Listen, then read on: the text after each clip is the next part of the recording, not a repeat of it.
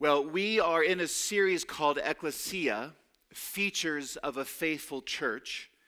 This morning is the 10th message in that series as we look to see what makes a church unhealthy or healthy, what makes a church true or false.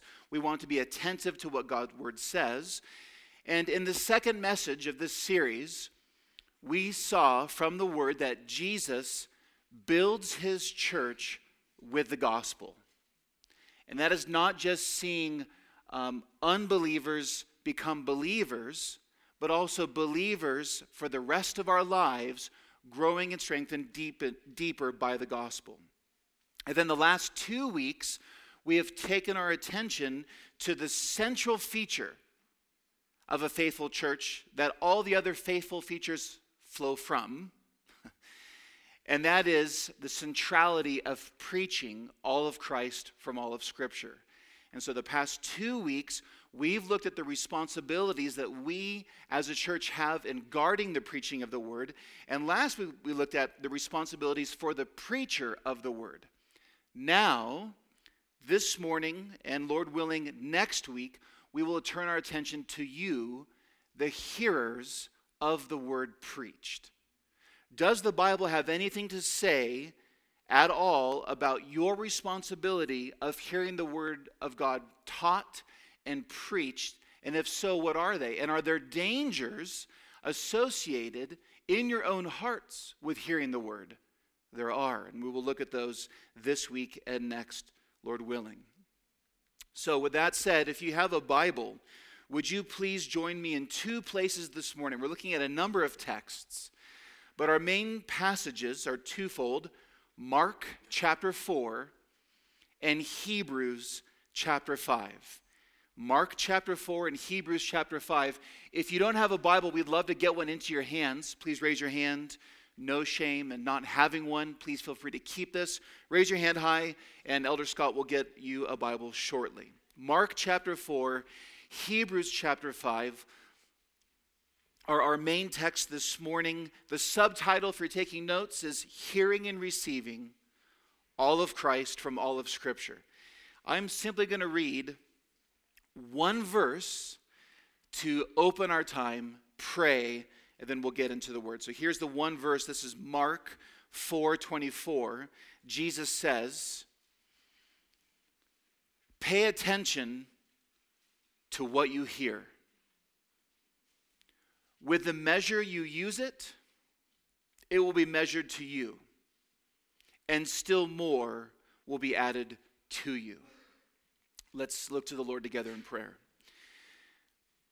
Father, you have given us the gift of salvation in your Son, and you've given us the gift of the gospel and good news that Jesus has done for us what we cannot do for ourselves, by living and dying and rising in our place and offering salvation freely to all who will repent and confess that Jesus is Lord and believe in their hearts that God raised him from the dead. Father, you have done this. And Lord Jesus, you and the Father have poured out your Spirit upon us to seal us as your body and bride and temple and family and more. And so we pray that you would give us, Lord Jesus, those attentive ears that you command of us. So, Lord, give what you command this morning. And let us have ears to hear and eyes to see and hearts to feast upon your word. To that end, would you let the words of my mouth and the meditation of our hearts be acceptable in your sight, O Lord, our rock and our redeemer. And all of God's people said, amen. 2 friends. 2 friends have been believers about the same length of time, and they both have sat under the same preaching for about the same length of time. But if you were to look at these 2 friends, one friend is flourishing and the other is stagnating. The first, who's flourishing, is eager each Sunday to arrive and to know more of Christ from all of the Word. But the other says, I'm just not getting fed. How is it that two people can sit under the same word preached and have responses that are worlds apart. The sermon ends. A small line forms to speak with the pastor after the message. And the first in line is a couple in their 50s. And with tears in their eyes, they praise God and say that that was the best sermon they had ever heard because they heard so much of Jesus and saw so much more of Jesus. So the commentary was less on the preacher and more on what was preached. Tears in their eyes.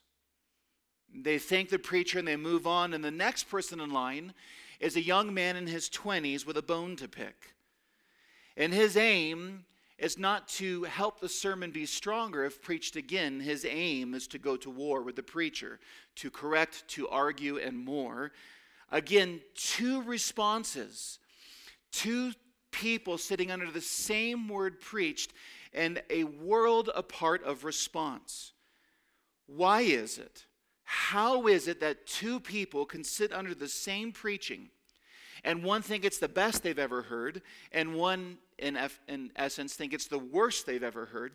One fed, satisfied, and growing, the other grumpy, stagnant, and blame-shifting, and ready to leave. How is that possible?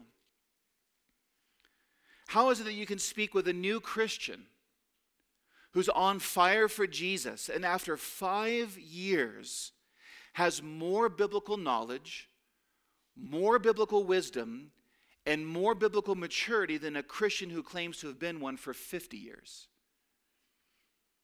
These are all, sadly, not uncommon real-world experiences. These have been my experiences as a pastor. These are anecdotes from my 2 decades of ministry and anecdotes similar from other brother pastors in their ministries. This, sadly, is not uncommon. How can this be? And the answer from the Bible is this: the ears of the heart. The ears of the heart. Listen, the condition of your heart is ultimately what determines the usefulness of the preached word in your life. Let me say that again. The condition of your heart is ultimately what determines the usefulness of the preached word in your life. Yes, God is sovereign. Yes, God saves. We are turning our attention to how the word speaks to us in the dailiness of our humanity before Christ. We have spent these last 2 weeks looking at preaching and the responsibilities of preaching and the preacher. Now we are turning our attention to the responsibilities the word gives you as a hearer of the word. Friends, you must take care how you hear with your heart, because your eternity depends upon it. Because how you hear either leads to misery in this life and ruin in the next, or joy in this life and glory in the next. The condition of your heart conditions your response to the word preached. And by condition, I mean state. The state of your heart. Is your heart growing in humility? Is your heart growing in teachability? Is your heart growing in hunger for Jesus? Or is your heart hardening? Is it growing in pride, growing in resistance, growing into indifference towards Christ?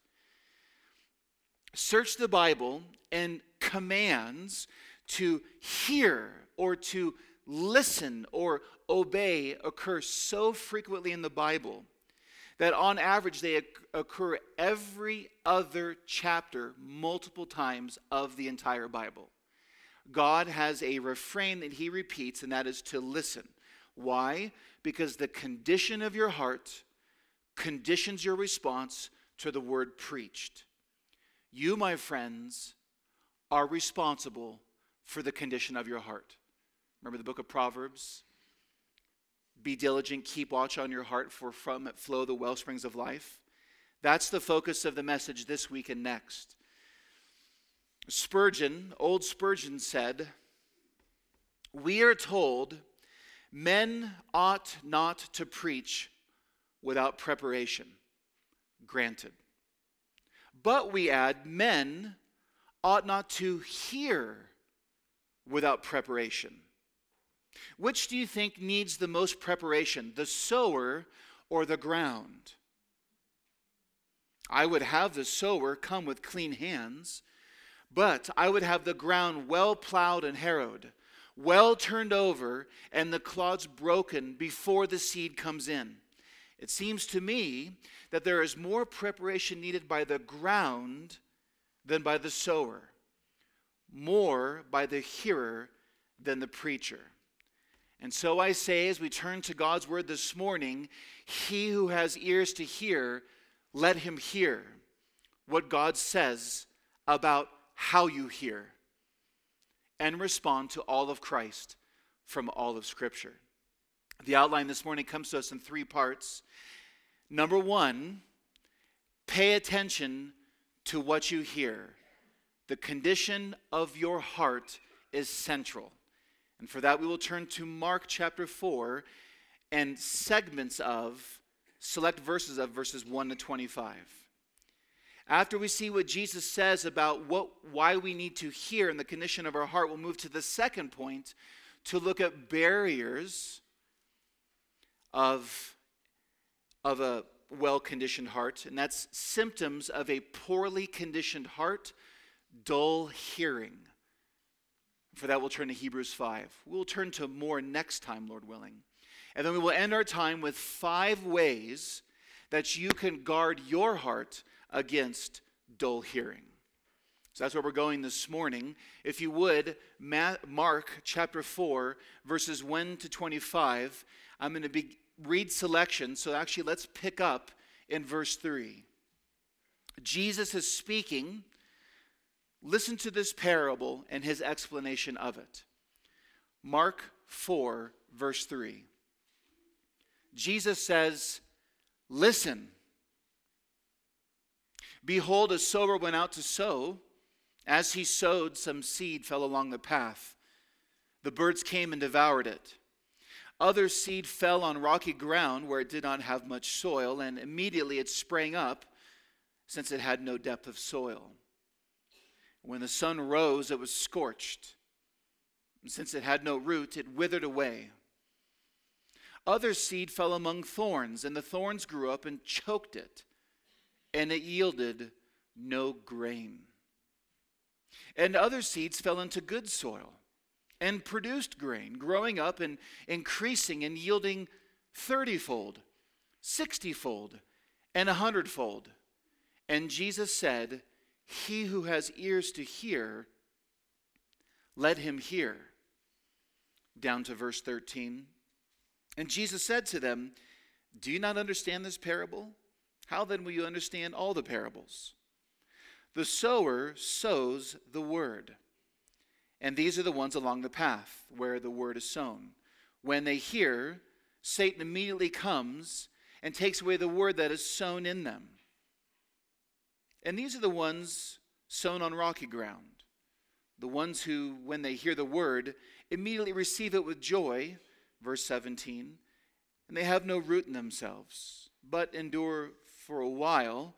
Then when tribulation, or persecution arises on account of the word, immediately they fall away. And others are the ones sown among thorns. They are those who hear the word, but the cares of the world and the deceitfulness of riches and the desires for other things enter in and choke the word, and it proves unfruitful. But those that were sown on the ground, on the good soil rather, verse 20, are the ones who hear the word and accept it, and bear fruit 30-fold and 60-fold and 100-fold. Verse 23, "If anyone has ears to hear, let him hear." And he said to them, "Pay attention to what you hear. With the measure you use, it will be measured to you, and still more will be added to you. For the one who has, more will be given, and from the one who has not, even what he has will be taken away. Jesus tells us, pay attention to what you hear. And what we see is that the condition of your heart is central. Now, in this parable in Mark 4, Jesus is primarily talking about conversion. He's talking about salvation. That's his main emphasis of those who hear the good news, ultimately, of the kingdom of God. The good news that Jesus Christ is God in the flesh. The good news that Jesus has lived our lives for us and in our place without sin. The good news that Jesus has gone to the cross and atoned for our sins and risen from the grave and ascended into heaven, is on his throne, poured out his Spirit, and he's coming back soon. That's good news. That's what he's primarily talking about. What we learn in this parable of the different seeds and the different soils, or really it's the same seed, the Word of God, that falls into different soils, we learn that there are false converts who seem to truly believe and follow Jesus for a time. Now, if we were to go to the parallel passage of Luke 8, we would see that the soil that Jesus is referring to is the soil of our heart. And we see here in Mark 4 or Luke 8, but here in Mark 4, for some, when a time of testing and difficulty, tribulation, trial comes, when it gets hard, claiming to be a follower of Jesus, they fall away from Jesus because they would rather deny Jesus than stand for Jesus. And so they're proving they were never born again. For others, the cares of the world, the riches of the world, the pleasures of the world, as Jesus says in Luke, they prove too alluring, too captivating. And so they show that the person never had true allegiance to Jesus. They love or are more concerned about the cares of the world, the riches of the world, and the pleasures of the world more than Jesus. In other words, for all these different types of soils, these different types of hearts, the condition of their hearts never changed. And their hearts ultimately remained hardened in unbelief.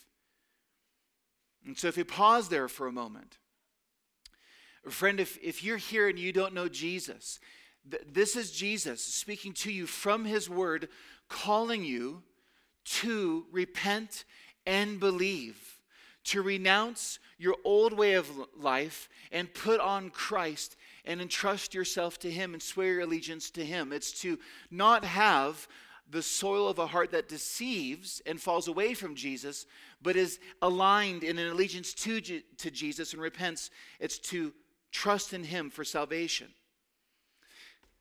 But the focus of our time is for those of us who are believers.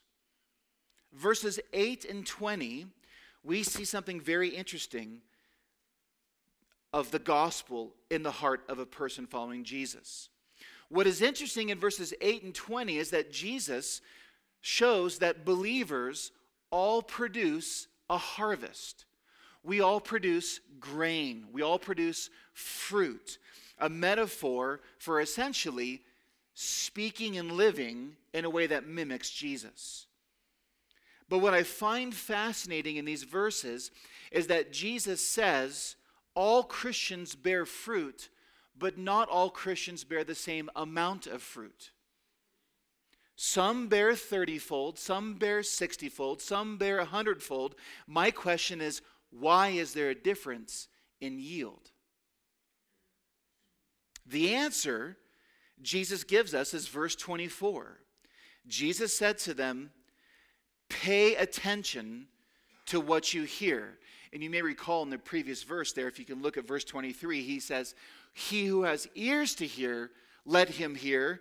Pay attention to what you hear. With the measure you use, it will be measured to you, and still more will be added to you.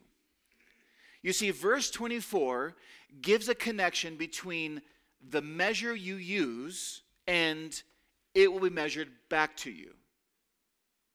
So the connections in this long parable and passage, the fruitful Christian life yielding 30, 60, or 100 is connected to the measure you use.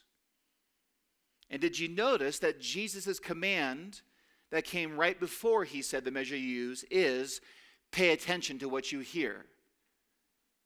Or Luke 8:18 says, take care how you hear.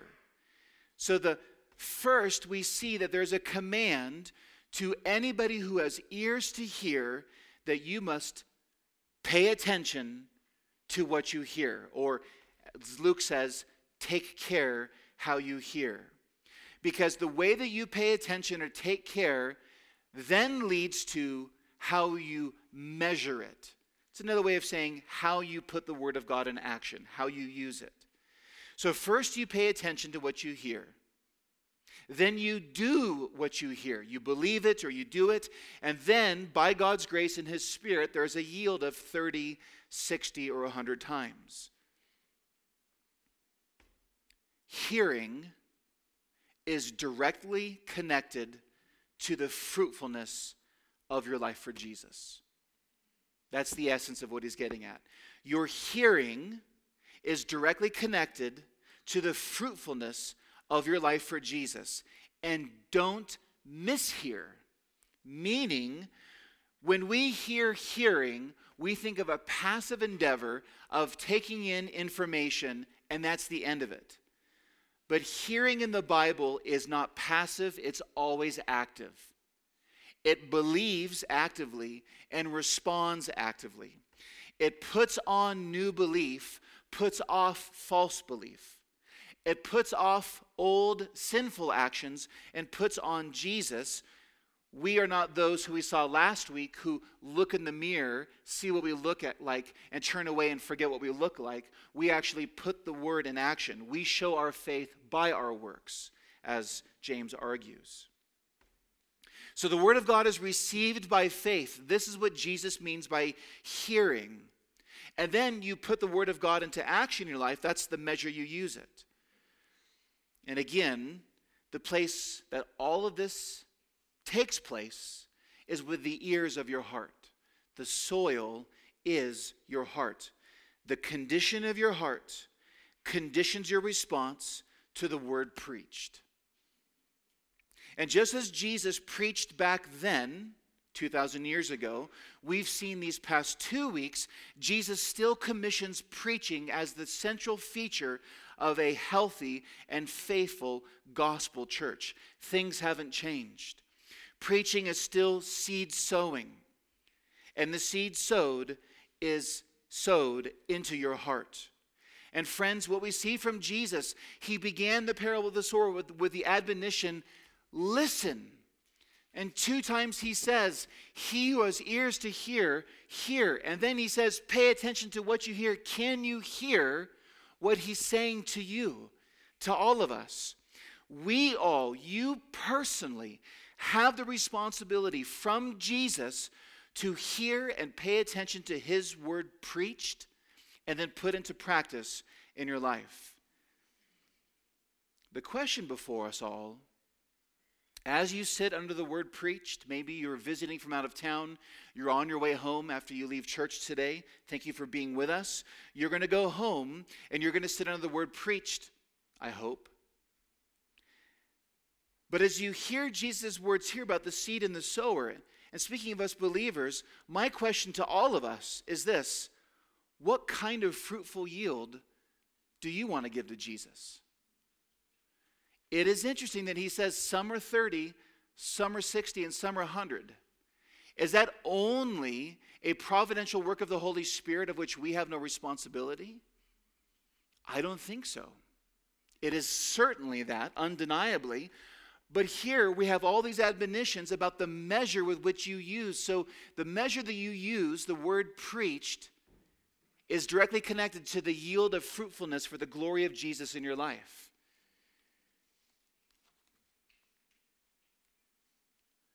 Are you content with a yield of 30 if you could give 60 for Jesus and his kingdom?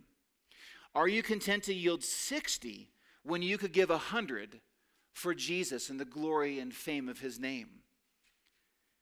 Up to this point in your walk with Christ, what type of yield has come as a direct result of the word preached and taught? Are you increasingly, although imperfectly, as you're in the middle of your sanctification, with all of the struggles against internal sin and external sin, are you more like Christ and knowing more of Christ than you were 5 years ago, 10 years ago, 3 decades ago, and more? Is the fruit of the Spirit, love, joy, peace, patience, kindness, gentleness, faithfulness, and self-control more evident in your life? Humility, reasonableness, and more. Are you a better parable of Christ than you were before? Those are all elements of a fruitful life for Jesus. So the condition of your heart conditions your response to the word preached. Remember the two people at the very beginning of the message. One sits under the preaching and flourishes. One sits under the preaching and flounders. Why? The condition of their heart. And they're responsible for their hearts. It's their attitudes and more. So the question stands before us. What are some causes for a true Christian to give a poor yield of fruit in their life? What are some causes that can put your heart into a poor condition? We will look at one this week, and then, Lord willing, another next week. And this leads us then to the second point: symptoms of a poorly conditioned heart, dull hearing.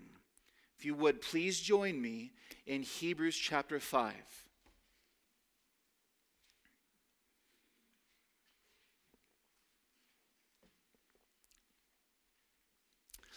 I think that part of the way the Spirit works with the Word of God, and Jesus speaking of these different yields, is it causes the true believer to look at that and say, I love and treasure my Savior so much for what He has done in saving me, and I have already all of His infinite favor.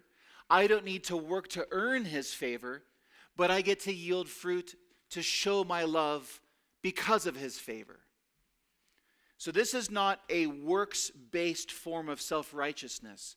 But I think that when you see the opportunity to savor your Savior and glorify Him and treasure Him and make Jesus' name famous and to honor the Father and to magnify the Spirit, that the true believer hears that and says, Lord, make me more like you.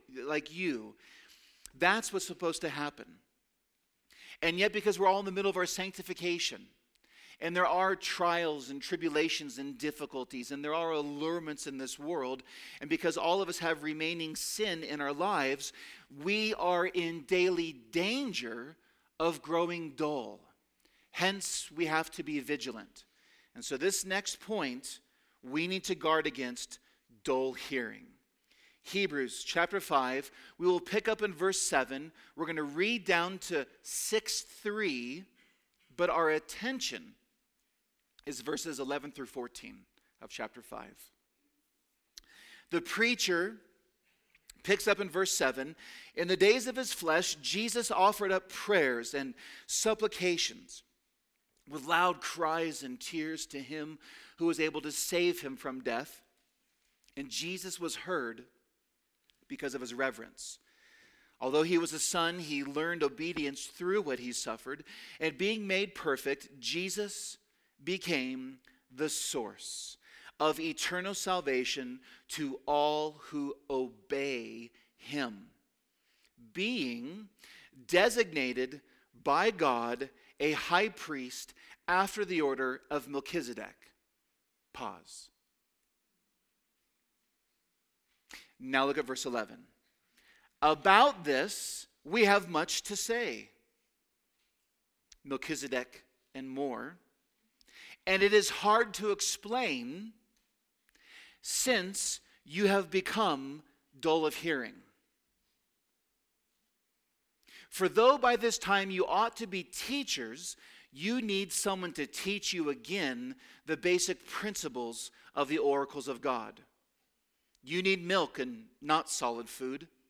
For everyone who lives on milk is unskilled in the word of righteousness, since he's a child. But solid food is for the mature, for those who have their powers of discernment trained by constant practice to distinguish good from evil. 6:1, therefore let us leave the elementary doctrine of Christ and go on to maturity, not laying again a foundation of repentance from dead works, faith towards God, instructions about washings, laying on of hands, resurrection of the dead, eternal judgment, and this we will do if God permits, and then on he goes. If you are familiar with Hebrews, if you've read it before, here we picked up in 5:7, but the previous 4.5 chapters, he has spent extolling the glory and superiority of Christ, God the Son incarnate, from all of the Bible, basically. And it's as if the preacher is preaching, and he's been talking about Melchizedek for all of chapter 5, and it's as if he looks at his audience's confused faces, and he stops the sermon and shifts gears. In verse 11, he acknowledges about this. It's the gospel of the identity of Jesus, not just after the order of Melchizedek, but all that he said before about the superiority of Christ, of being superior to Moses, superior to angels, and superior and more. And he said, we have much to say about this, much to say about Jesus, how Jesus is the fulfillment of the whole Old Testament. We have much to say about this, verse 11, and it's hard to explain. Now, if you look up Melchizedek, that's hard to spell, let alone hard to explain. And then you go on before, and you're like, what is he talking about? Why is it hard to explain about Melchizedek?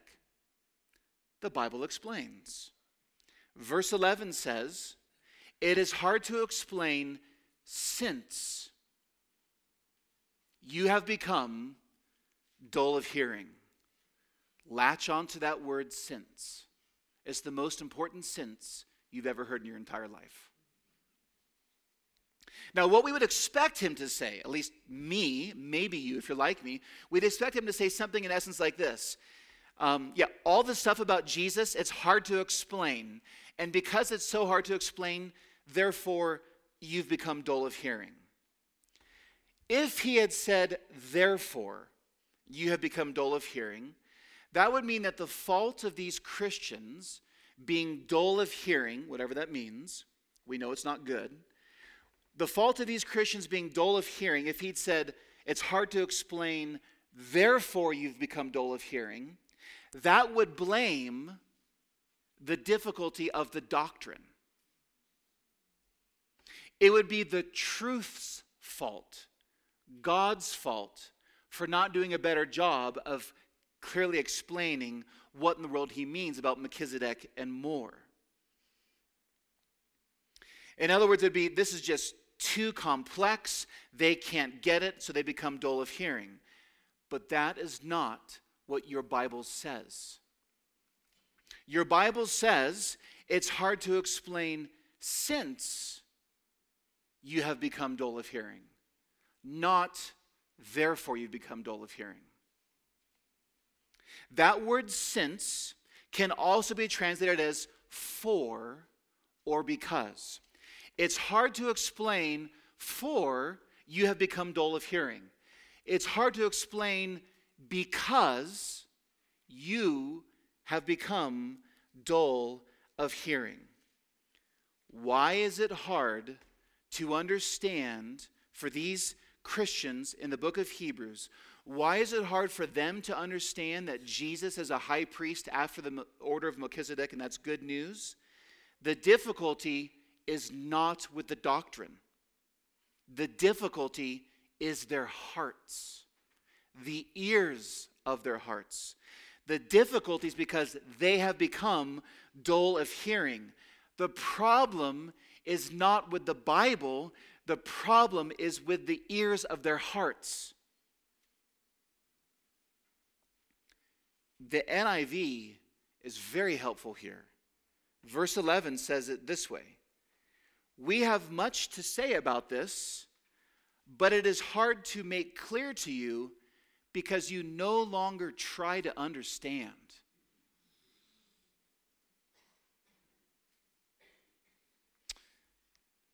Well, those are gentle words. But now think about the responsibilities that we have. This is not just written to these Christians who are in the book of Hebrews. This is written to every Christian. We have much to say about this, but it's hard to make clear to you because you no longer try to understand. Or it's hard to explain since you've become dull of hearing. The word dull means sluggish. It means lazy. It's connected to immaturity. It's connected to indifference. These believers simply don't care about the Word of God anymore, and they don't care to put it into practice. And because their hearts don't care, their hearts were moving into a poor condition, and it gave them dull ears, dull hearts. Their heart problem then leads to a cascade of system failure of stunted growth in verses 12 through 14. In verses 12 through 14, the preacher of Hebrews will use metaphors of these Christians getting held back a couple grades, of being adult babies and out of shape, untrained, benched athletes, to put it in our modern terms. And all of that is a result of them not paying attention and heeding the word preached to them. Look at verse 12. He says, "For, though by this time you ought to be teachers, you need someone to teach you again the basic principles of the oracles of God." What's going on there? These Christians had been professing believers long enough from this preacher's vantage point. They had sat under enough preaching and teaching that they should have been, each of them, equipped enough by this time to be teachers of the Word of God. He's not referring to an office in the church. He's talking about the general knowledge of Bible doctrine, knowing all of Jesus from all the Word, and being able to explain it and grow others up in it, just as discipleship. So they should have been at a college level understanding of the Bible, if not graduate level understanding of the Bible. Instead, they're rebuked because they need to learn the ABCs all over again, like toddlers. That's the idea behind that phrase, basic principles. It's the idea of getting your grammar all over again, learning to actually speak. And it's also behind the idea of 6:1, where the elementary doctrines. So why did they have this problem? Was it bad preaching? That doesn't seem to be the case. Was it poor teaching? Nope. Was it a lack of access to biblical instruction? Nope.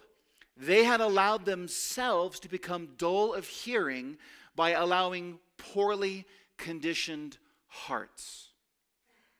And so then now the rebuke moves from education to being adult babies.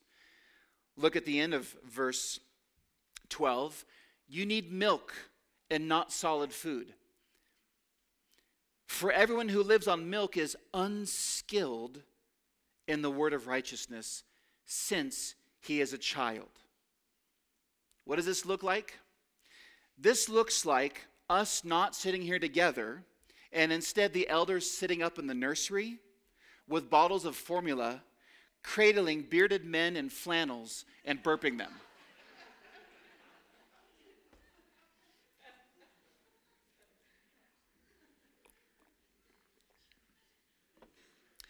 That's how absurd this rebuke is. They couldn't even order from the kids' menu and the knowledge of God and the glorious gospel of Jesus Christ. Why? They let their hearts become dull of hearing. They had poorly conditioned hearts, and the preached word did them no good because they didn't want it to do any good for them. And verse 14, but solid food is for the mature, for those who have their powers of discernment trained by constant practice to distinguish good from evil. This last example is about competing on the team. It's about running your part of the play. It's about the gym. The word idea of gym or gymnasium. They should have been mature in eating steak. Instead, powers of discernment speaks of a skillful life, day after day, moment by moment, trial and error, of applying and living out God's word in faith. Trained by constant practice means that they are always asking this question: what does the word of God say about this situation? And no verse comes to mind, so then they begin to mine the depths of scriptures and more.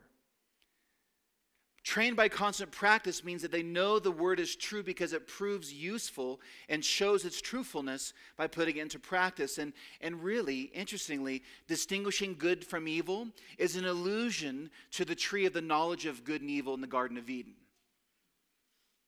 In this case, whereas Adam and Eve chose the evil, we as believers eat the word of God and choose the good by putting his word into practice.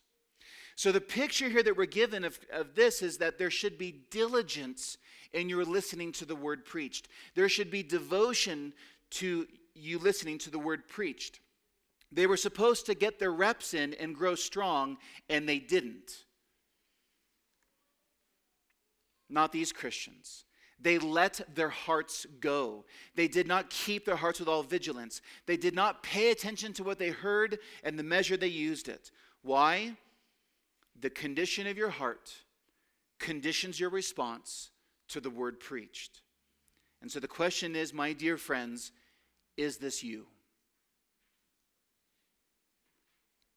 Have you allowed yourself to become a dull hearer, or as the NIV said, you no longer try to understand?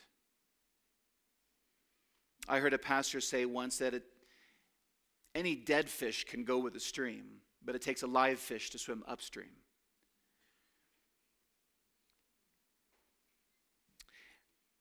The world outside of us, the enemy of our souls, our remaining sin, wants to fight against our regenerate hearts that love Jesus and want to be devoted to him. The deck is stacked against us in one sense, but then it's not, because Jesus is risen and reigning, and he will not allow us to stumble, and he will say us safely home. Nonetheless, you are responsible to tend to your heart. Do you measure out the word in faith and use it as Jesus indicated earlier? Because these believers did not.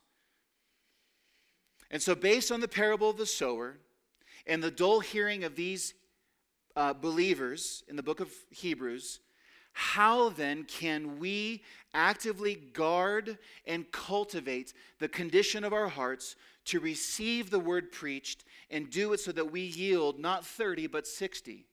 Not 60, but 100 for Jesus. And that brings us then to our last point, point number 3. It might feel like 5 points, you're welcome. Point number 3, 5 ways to guard against growing dull in hearing. And these 5 points are bringing in what we read from Mark 4, in the parable of the sower, in the type of soil of your heart.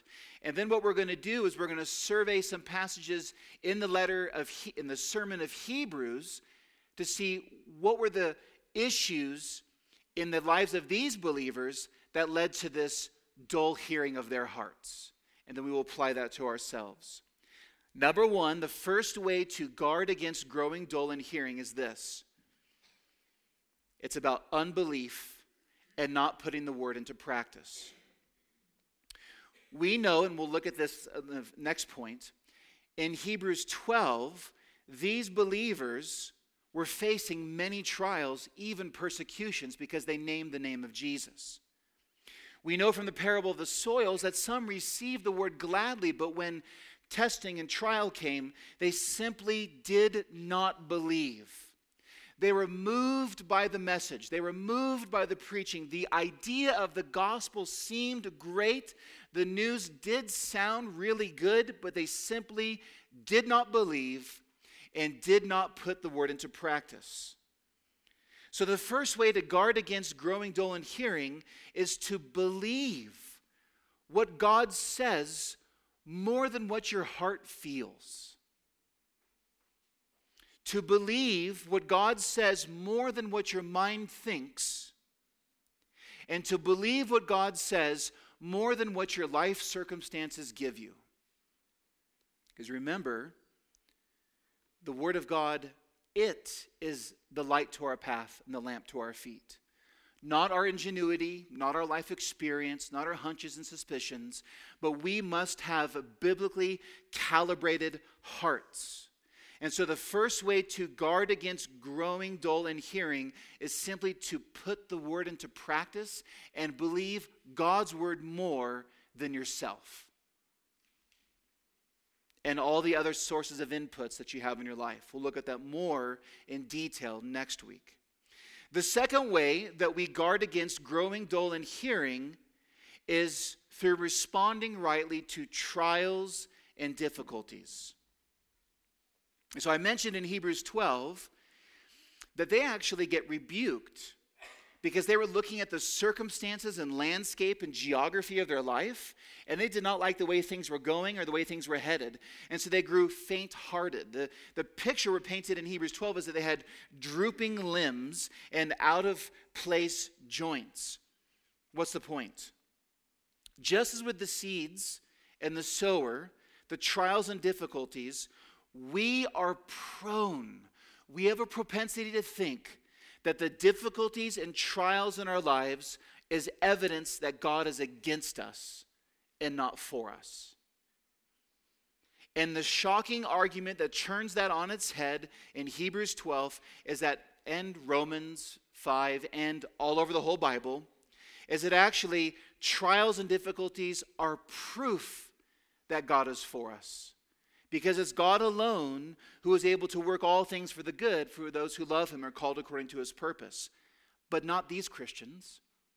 They looked at their circumstances and they buckled under the weight, and they didn't fall to their knees in prayer. They fell to their knees in unbelief. They misinterpreted God's fatherly hand through difficulties. You see, what we do is we live in a world that tells you that you can be whatever you want to be. No, you cannot. You're going to be whatever Jesus gifts you to be for the furtherance of his kingdom. And praise God for that. It actually makes it more simple, kind of. But we have resumes and we have dreams and plans and lists of how we're going to live our lives, and then when our lives don't fold the way that we have sovereignly dictated to the Almighty of the universe, that we have become our own little God to do what we're going to do in life, and our dreams get crushed, we raise fists against God and blame him. You're to blame. You're to blame. We approach life wisely making plans. Don't mishear me. Don't just get a lounge chair and sit on your back porch drinking virgin daiquiris. You should follow Jesus and fervently follow him every day. Live as if he's coming back tomorrow, but plan if he's coming back in 100 years.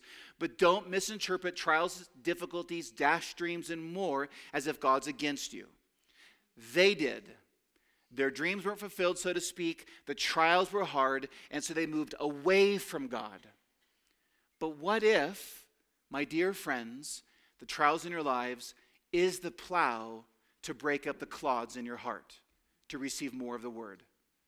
I suggest to you that it is. The third way that we can grow against dull in hearing is to guard against, to be aware of the cares, riches, and pleasures in life. It's what Jesus talked about in Mark. There are trials and difficulties. And there's cares and there's riches. And there's pleasures. Friends, there are pleasures to be had. Sin can be very pleasurable for a time. There are things in this world to build a name for yourself, a reputation for yourself. There's pleasures, there's things to explore, to live the Vanagon life, and all the lies that Instagram's going to tell you and more. Living for ourselves, the cares, the riches, or even taking legitimate cares and legitimate things, but this is about making them ultimate things. When to search for a spouse or your children or your work or your education, when anything becomes ultimate and replaces Jesus, and you're willing to sin to get that thing or sin to keep that thing, that's an idol. And so you have to be on guard against the seductions of the pleasures of life. Moses helps us here. Moses from Hebrews chapter 11. That hall of faith of those who persevered, who are examples of those who did not grow dull in hearing. Hebrews 11, verses 24 to 26. Listen to how Moses responded to his Egyptian version of what it's like to live in our culture today with the cares, riches, and pleasures of life. 11:24. By faith Moses, when he was grown up, refused to be called the son of Pharaoh's daughter, choosing rather to be mistreated with the people of God than to enjoy the fleeting pleasures of sin.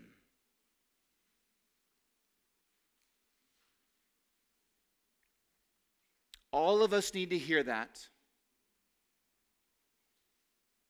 at every stage in life, especially if you're retired, and especially if you're younger and in college. All of us.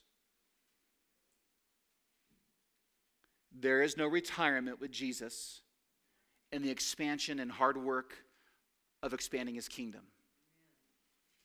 And my dear young friends in college planning out your life, the seductions that you are facing, being raised in your generation, the admonition here is to choose to be mistreated with the people of God rather than enjoy the fleeting pleasures of sin. Moses had it all the women, all the riches, all the opulence, all that Egypt had to offer. It was at his fingertips. And the text is truthful. It's pleasures of sin, but it's fleeting, meaning it lies to you. It does not tell you the truth. It will never satisfy. It will never deliver, because only Jesus can give what Jesus promises. Choosing rather to be mistreated with the people of God than to enjoy the fleeting pleasures of sin, he considered the reproach of Christ. This is verse 26. Moses considered the reproach of Christ greater wealth than the treasures of Egypt, for he was looking to the reward. The preacher of Hebrews knows of the dull hearts, and so brings Moses as an exhibit forward to say, be like Moses, because Moses looked to Jesus, trusted Jesus, the promises and provisions and person of Jesus and more, that in a world where there is pleasure to be found in sin, it is fleeting, and rather to be reproached, shamed, ostracized, rebuked, even beaten, even killed for Jesus is greater wealth than all the treasures of Egypt. Amen. But the thing about being seduced, it's seductive. And that's what our world does.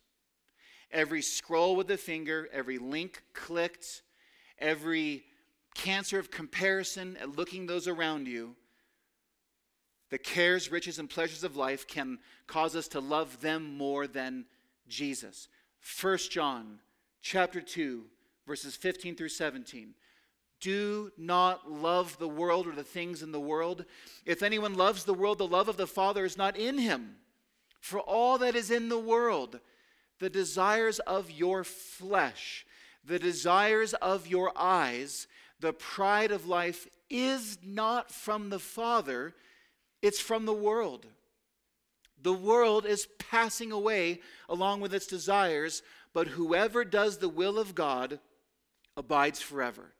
And the will of God is to repent and believe in Jesus and be built by the gospel for the rest of your life.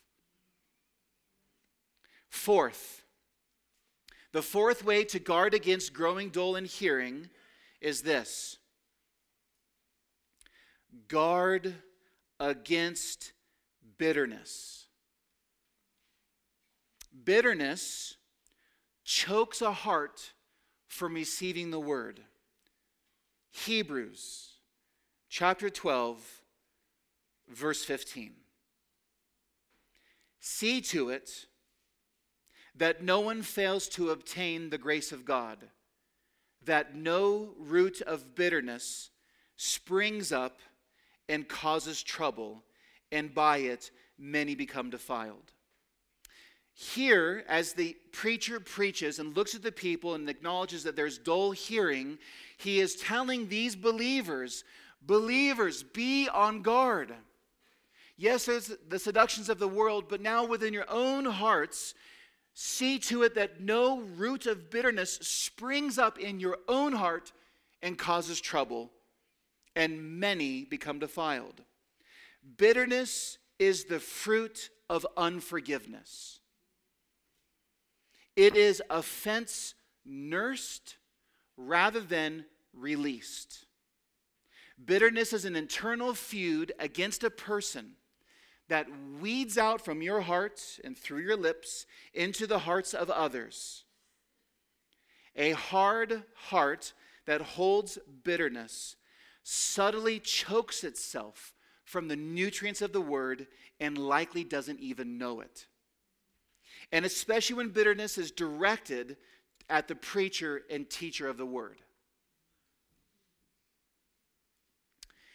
In my experience as not a pastor and a member of a church, and hearing others grow embittered towards their pastor, the preacher that we had, my experience talking to other pastor elders who preach, and my own personal experience of 20 years of being a pastor, is the comment, "I'm not just getting fed," either turns the preacher into a scapegoat for some other problem, or means that in some way or some fashion, we have not met someone's expectations. That job description they've written for us, and because of that, we have offended them, and therefore they grow bitter, and they can no longer hear the word preached from us.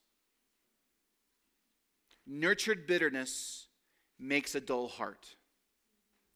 And fifth and finally,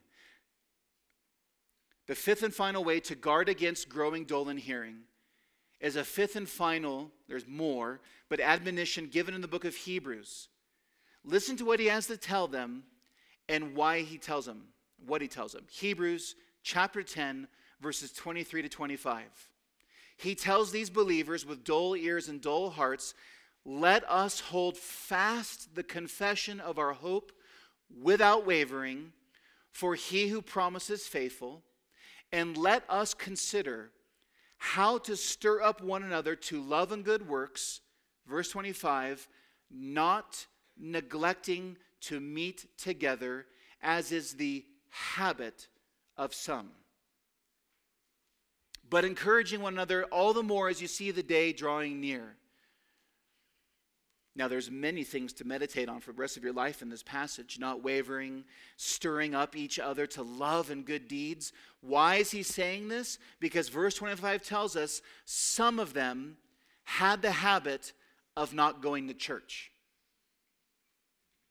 Some of them had the habit of not going to church, not neglecting to meet together as the habit is some. I want to give you a challenge on this, my friends. Take a personal audit of your attendance on Sundays. Given what the Spirit of Christ has just said about forsaking the assembly, the realities of cares and riches and pleasures of the world, what do you evaluate as an okay reason to skip church? and not assemble with your brothers and sisters? Is Sunday always the first thing to be cut from your schedule, or do you use vacation days first? Don't mishear me. There is grace.